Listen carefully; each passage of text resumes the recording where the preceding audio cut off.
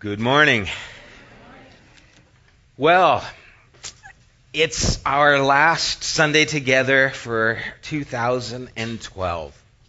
A lot has taken place in 1 year. As I go back in my memory, even as Danny kind of jokingly shared, some of you might not know, but Danny lost part of his finger this last year, but he's still leading worship for us and doing a great job. Very good. You guys cracking me up. You clap. Danny lost a finger. No, I get it. I understand. It's just joking with you. And when I asked you guys to share the things good that have happened as well as the things that are bad, the reason I asked for the good and the bad is because our lives are shaped by the events that take place in our life. And they are shaped during the good times and they are shaped during the hard times. It's not just, things went well, I guess everything is going good. It's actually even in those hard times that most of the work takes place within our lives. And as I look back, this has been a rough year. At least for my family and I'm not here to throw a pity party. You're all invited, though, if you want to come. But what I want to do is recognize that there are things that happen, and we need to connect the dots of what happens and why it happens. We can come to a place, and it happens oftentimes in the Christian circle, where we say things like, well, God knows. And what we mean by that, of course God knows, but what we mean by that is, well, God planned it. And sometimes we negate responsibility. God is always at work. And He works all things out for the good, for those who love Him and those who are called according to His purposes. He never stops working, in spite of the messes we make. If you have a copy of the Scriptures, turn to Genesis chapter 47. If you need a Bible, raise your hand and Val will get it to you. And I promise this starts off a little downer, but we're going to pick it up. We have an account here of Jacob going before the Pharaoh of Egypt. And just a little recap of Jacob's story. Jacob was a twin brother. His older brother Esau and him were rivals. The Lord said that the older would serve the younger. It was prophetic. And that wasn't the way it happens in that society. It was the older who got the blessings of the father, the birthright, the inheritance. But we know the situation that one day Esau was out and he was hungry. And Jacob was cooking some lentil soup. And Esau said, I'm starving. Give me something to eat. And instead of giving his brother food, he says, well, give me your birthright. And I'll give you your food. What a conniver. Your brother's hungry. Yeah, I want something for it. I want your birthright. And so Esau said, what does it matter to me if I'm famished and I die? Okay, I don't care. And he made little of his birthright, of his inheritance, of his place in that family. And so he said, you can have it. So sold his birthright for a bowl of soup. And then we also know with the help of his mom that he went in, and when his father was old and couldn't see, Isaac was kind of going blind, that his mom deceitfully clothed him and sent him in as he was going to give a blessing. And he pretended to be his brother Esau, again conniving so that he could get more. And when he'd done that, he fled for his life. His mom said, you got to get out of here. Esau's going to kill you. And so he fled. He had this dream that was prophetic. Jacob's ladder, it's called, where angels were ascending and descending from heaven, that ladder being a symbol of Christ himself. And so here this conniver has this vision from God and sees these things. He gets married, and he, being a swindler, ends up getting swindled with Laban. He sees Rachel and he goes, oh yeah, I want to marry her. And Laban says, work for me for 7 years and you can have my daughter. And as you may know, the story goes, after the 7 years, they went out partying, having a big festival. And as the wedding took place, he went into the tent. It was night. And Leah, the older sister, went in and he got Leah for his wife, instead of Rachel. He woke up in the morning and he was surprised. And so he ended up working another 7 years so that he could also have Rachel, because that's the one he loved. And so now there is a conflict. You have these two wives, and we have their children. One of Jacob's children, Joseph, is the favorite born of Rachel. And Jacob's brothers sell him into slavery. He gets into Egypt, and he's thrown into prison, and through a series of events, Joseph ends up second to Pharaoh. And when he sees his brothers coming in to get food because there's a famine, he plays a little trick on them and gets the whole family to come and finally gets Jacob to come. And now the family is reunited, and that's where we're picking up here in Genesis 47, starting at verse 7. Then Joseph brought his father Jacob in and presented him before Pharaoh. After Jacob blessed Pharaoh, and that means greeted Pharaoh, Pharaoh asked him, how old are you? I think that's curious. He must have looked old. How old are you? Jacob said to Pharaoh, the years of my pilgrimage are 130. My years have been few and difficult, and they do not equal the years of the pilgrimage of my fathers. Then Jacob blessed or said farewell to Pharaoh and went out of his presence. Pharaoh asks this man, who is the father of this incredible man, Joseph, how old are you? He says, I'm 130 years, my pilgrimage. And what does he have to say about his life? My years have been few. So 130 is considered few in his mind. And very difficult.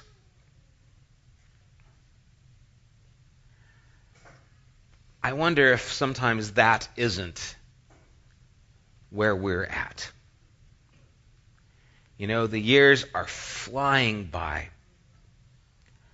It's scary how quick they go. And it's scary that they keep going quicker as you get older.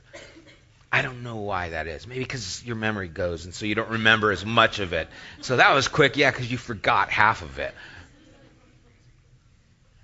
But it goes by so quick. And life can be so difficult. And you see the difficulties that arose from Jacob's life, and a lot of it was due to the things that he did, the choices he made.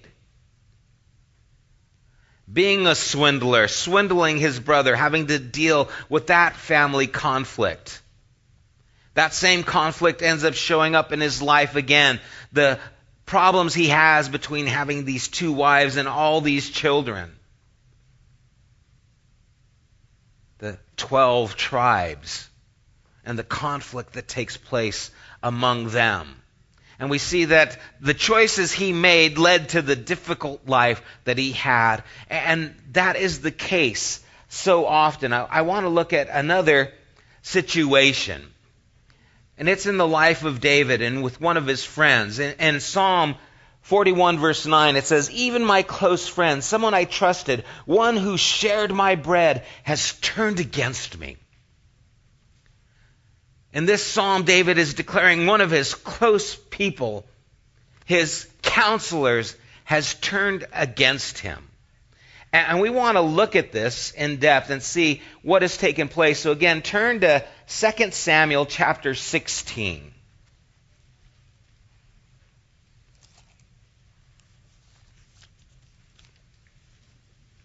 We're going to start at verse 15. And we're going to talk about David's counselor, Ahithophel. In this story, David's son, Absalom, is now taking over, or wanting to take over, David's kingdom. And so here's David's own son now trying to rise up, assert himself, and take over the kingdom and kill his own father. And in verse 15 it says, "Meanwhile Absalom and all the men of Israel came to Jerusalem, and Ahithophel was with him. Then Hushai the Archite, David's confidant, went to Absalom and said to him, 'Long live the king! Long live the king!' Absalom said to Hushai, 'So this is the love you show your friend? If he's your friend, why didn't you go with him?' Hushai said to Absalom, 'No, the one chosen by the Lord,' meaning you, Absalom, 'by these people and by all the people of Israel, his I will be, and I will remain with him. Furthermore, whom should I serve? Should I not serve the son? Just as I served your father, so I will serve you.'" So now we have both Ahithophel and Hushai, people who were in David's court, now betraying David and going over to his son. Verse 20 says, Absalom said to Ahithophel, "Give us your advice. What should we do?" Ahithophel answered. This was David's counselor, and he's answering. "What should we do? We're taking over my father's kingdom. What should we do now?" Listen to his advice. "Sleep with your father's concubines, whom he left to take care of the palace. Then all Israel will hear that you have made yourself obnoxious to your father, and the hands of everyone with you will be more resolute." So they pitched a tent for Absalom on the roof, and he slept with his father's concubines in the sight of all Israel. Now, in those days, the advice Ahithophel gave was like that of one who inquires of God. That was how both David and Absalom regarded all of Ahithophel's advice. This guy was very wise. He knew how to plan something and get results. He was a get-it-done kind of guy. And even though what he was doing here was just wicked, he knew it would get the results that Absalom needed. And so he advised him to do this thing. Sleep with your father's concubines so that everyone knows you've taken over. He does this, he gets this advice, and his plan works well. Let's go down to chapter 17, verse 14. Absalom and all the men of Israel said, "The advice of Hushai and Archite is better than that of Ahithophel." They had asked for some more advice of what to do. Ahithophel wanted to pursue David. Hushai had other advice, getting more people. And it says, "For the Lord had determined to frustrate the good advice of Ahithophel in order to bring disaster on Absalom." And so we see God's hand working. Both these people who were once advisors to David now give Absalom advice. Ahithophel's advice was good. It would have succeeded. Hushai's advice wasn't as good, but Absalom went with that, and God worked in that to confound Absalom because he was still going to work and accomplish what he needed to through David. This is a dark period in David's life. His son is trying to take over and kill him. His son is belittling him in front of the people, is humiliating him in front of the people. His close advisors, those who used to speak into his ear what to do, are now counseling his son against him.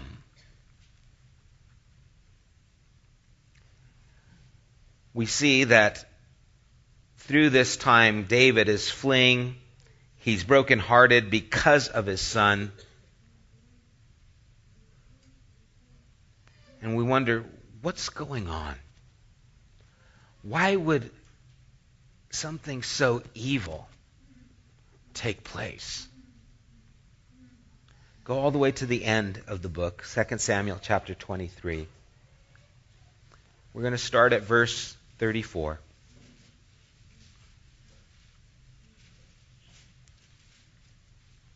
Eliphelet, son of Ashabai, the Maachite, Eliam, son of Ahithophel, there's Ahithophel's son, Eliam, the Gilonite, Hezro, the Carmelite.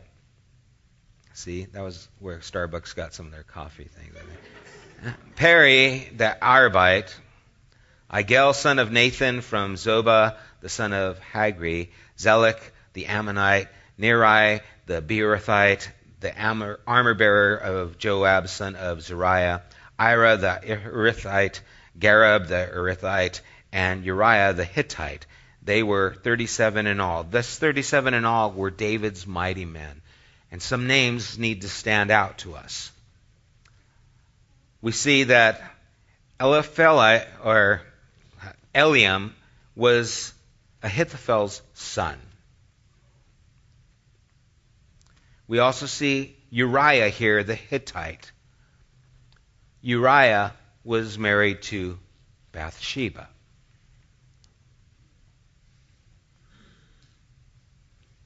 And we know that Bathsheba's father was Eliam. We see that in the scripture. And so Bathsheba's grandfather was Ahithophel. Think about that. David took a woman that wasn't his, killed her husband, who was one of his mighty men, because of what he wanted. And the woman he took, her grandfather was one of his counselors. And now, his counsel to David's son is, sleep with your father's concubines. He moved over to his side. Why did all this happen? You need to connect the dots. David, what did you do? You think you just did this and it only affected you? It only affected Bathsheba? It only affected Uriah? It affected the whole kingdom. And the person who was your close confidant, the person who gave you good advice, it poisoned his heart towards you. How foolish we are and how short-sighted we can be when we don't recognize the rippling effect of the things that we do. How our lives are intertwined with so many people.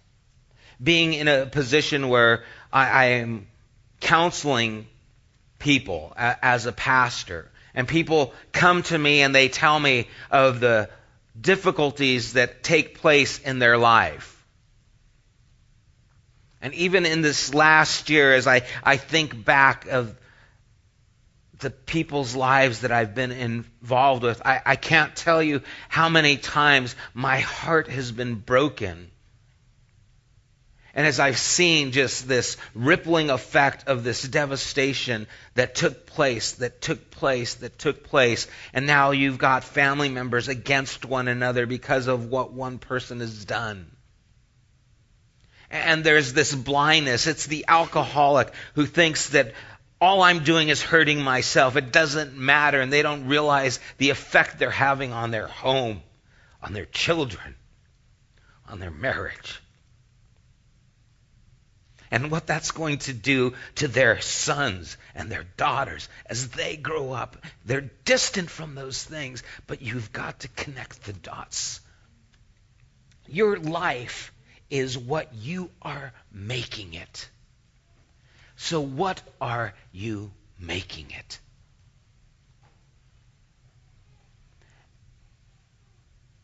But I don't want to leave us here as Happy New Year. What I want us to understand is that our lives influence more than we know, have an effect on those around us more than we know. And Jesus spoke to us about that. And so we're going to turn one last place to Luke chapter 16. Jesus gives us a parable. It's one of my favorite parables, and it's one of the most confusing. Maybe that's why it's one of my favorite. I just live in this kind of place. Chapter 16, verse 1. Jesus told his disciples, "There was a rich man whose manager was accused of wasting his possessions. So he called him in and asked him, 'What is this I hear about you? Give an account of your management, because you cannot be manager any longer.' The manager said to himself, 'What shall I do now? My master is taking away my job. I am not strong enough to dig, and I am ashamed to beg. I know what I'll do so that when I lose my job here, people will welcome me into their houses.' So he called in each one of the master's debtors. He asked the first, 'How much do you owe my master?' 900 gallons of olive oil,' he replied. The manager told him, 'Take your bill, sit down quickly, and make it 450. Then he asked the second, 'And how much do you owe?' 1,000 bushels of wheat,' he replied. He told him, 'Take your bill and make it 800. The master commended the dishonest manager because he had acted shrewdly. For the people of this world are more shrewd in dealing with their own kind than are the people of the light. I tell you, use worldly wealth to gain friends for yourself, so that when it is gone, you will be welcomed into eternal dwellings.'" What a strange parable. Jesus isn't telling us it's okay to take your master's stuff and cheat him. That's not the point of this story. What he's trying to do is bring a clarity, an illustration about where this person is in a place of deficit. He is now going to be without a job. He was misusing his place, but there is a way to get to this place of deficit into a place where you actually have surplus. And the way you do that is by how you treat people and the friends that you make. That there is something of more value than the olive oil, than the bushels of wheat. There is something of more value than that money. The thing of value is the people who will then be able to help you. And Jesus commends this dishonest servant because he invested in the right thing. What did he invest in? He invested in people. And here's what I want to leave as we go into a new year. Here's something that I want us to take with us. Just as David looked out and saw Bathsheba on the roof and said, "I want her," and took her in for himself, even though she was married to one of his mighty men, even though her grandfather was his counselor, even though he did this injustice to her, and it caused this rippling effect of tragedy in his life, we can have a rippling effect in our lives for the good. As much as we can do harm, think what happens when we invest in care and do what is good to people. What will your life look like? What will be the rippling effect in your and my life if we actually care about others and take that friendship seriously? How wealthy will we be? Because it is better to give than to receive. And our actions have consequences, good or bad. How we treat people affects our world for the good or for the bad. And wherever we are at right now, whatever is taking place in your life today, tomorrow it will be affected by how you treat people in your life today.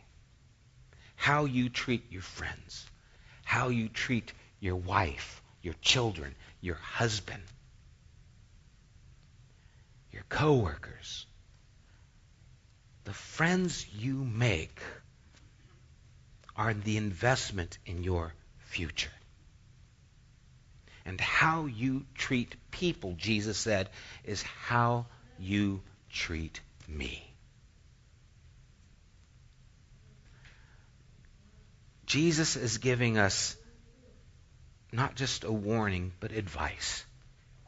And I hope that we take this advice into the new year and recognize the power of what we do and the power of how we treat people, of what it can do in our lives and in the lives of those around us.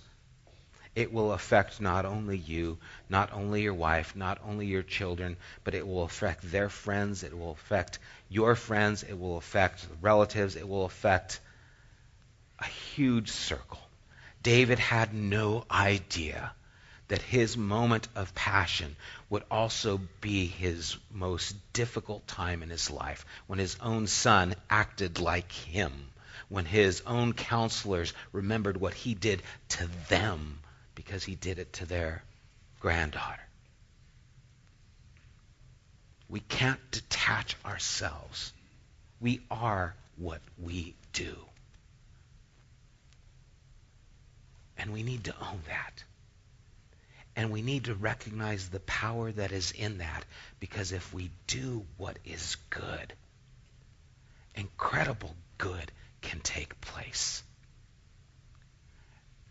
And God entrusts our lives with this potential to do incredible evil or incredible good. Or I suppose we can do nothing at all. But the choice is ours of how we want to live and the legacy that we want to leave behind. May 2013 be an investment year where we invest in people, where we see the value of those friendships and we care for those people by doing good to them. Let's pray.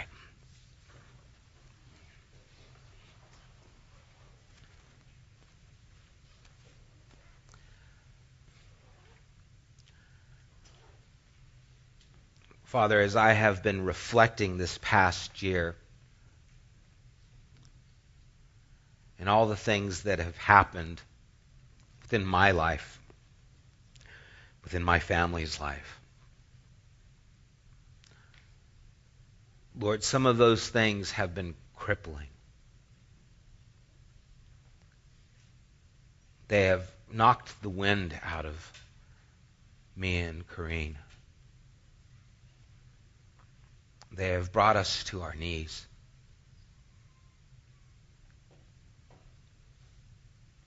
But Lord, you have met us on our knees.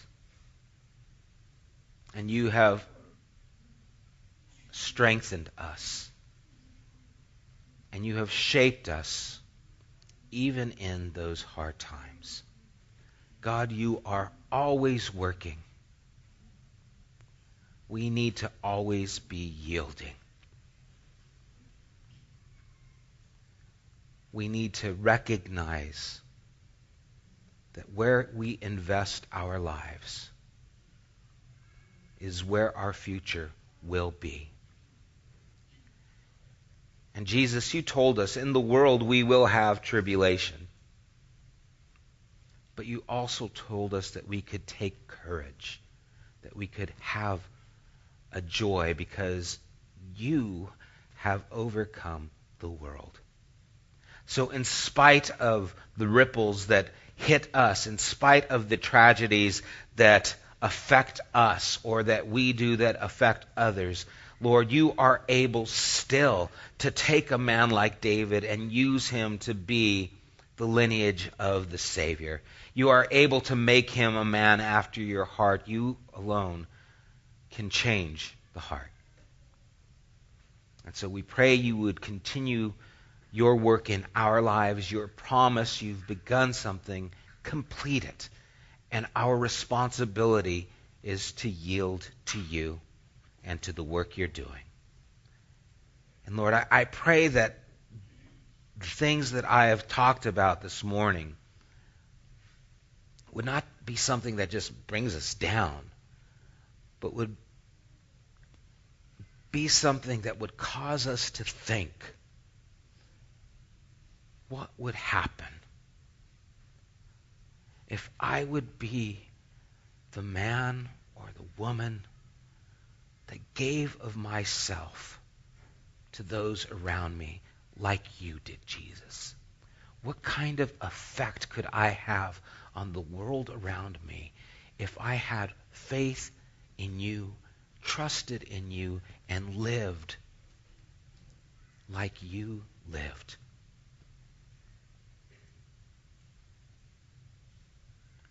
What would tomorrow look like if I would take today seriously?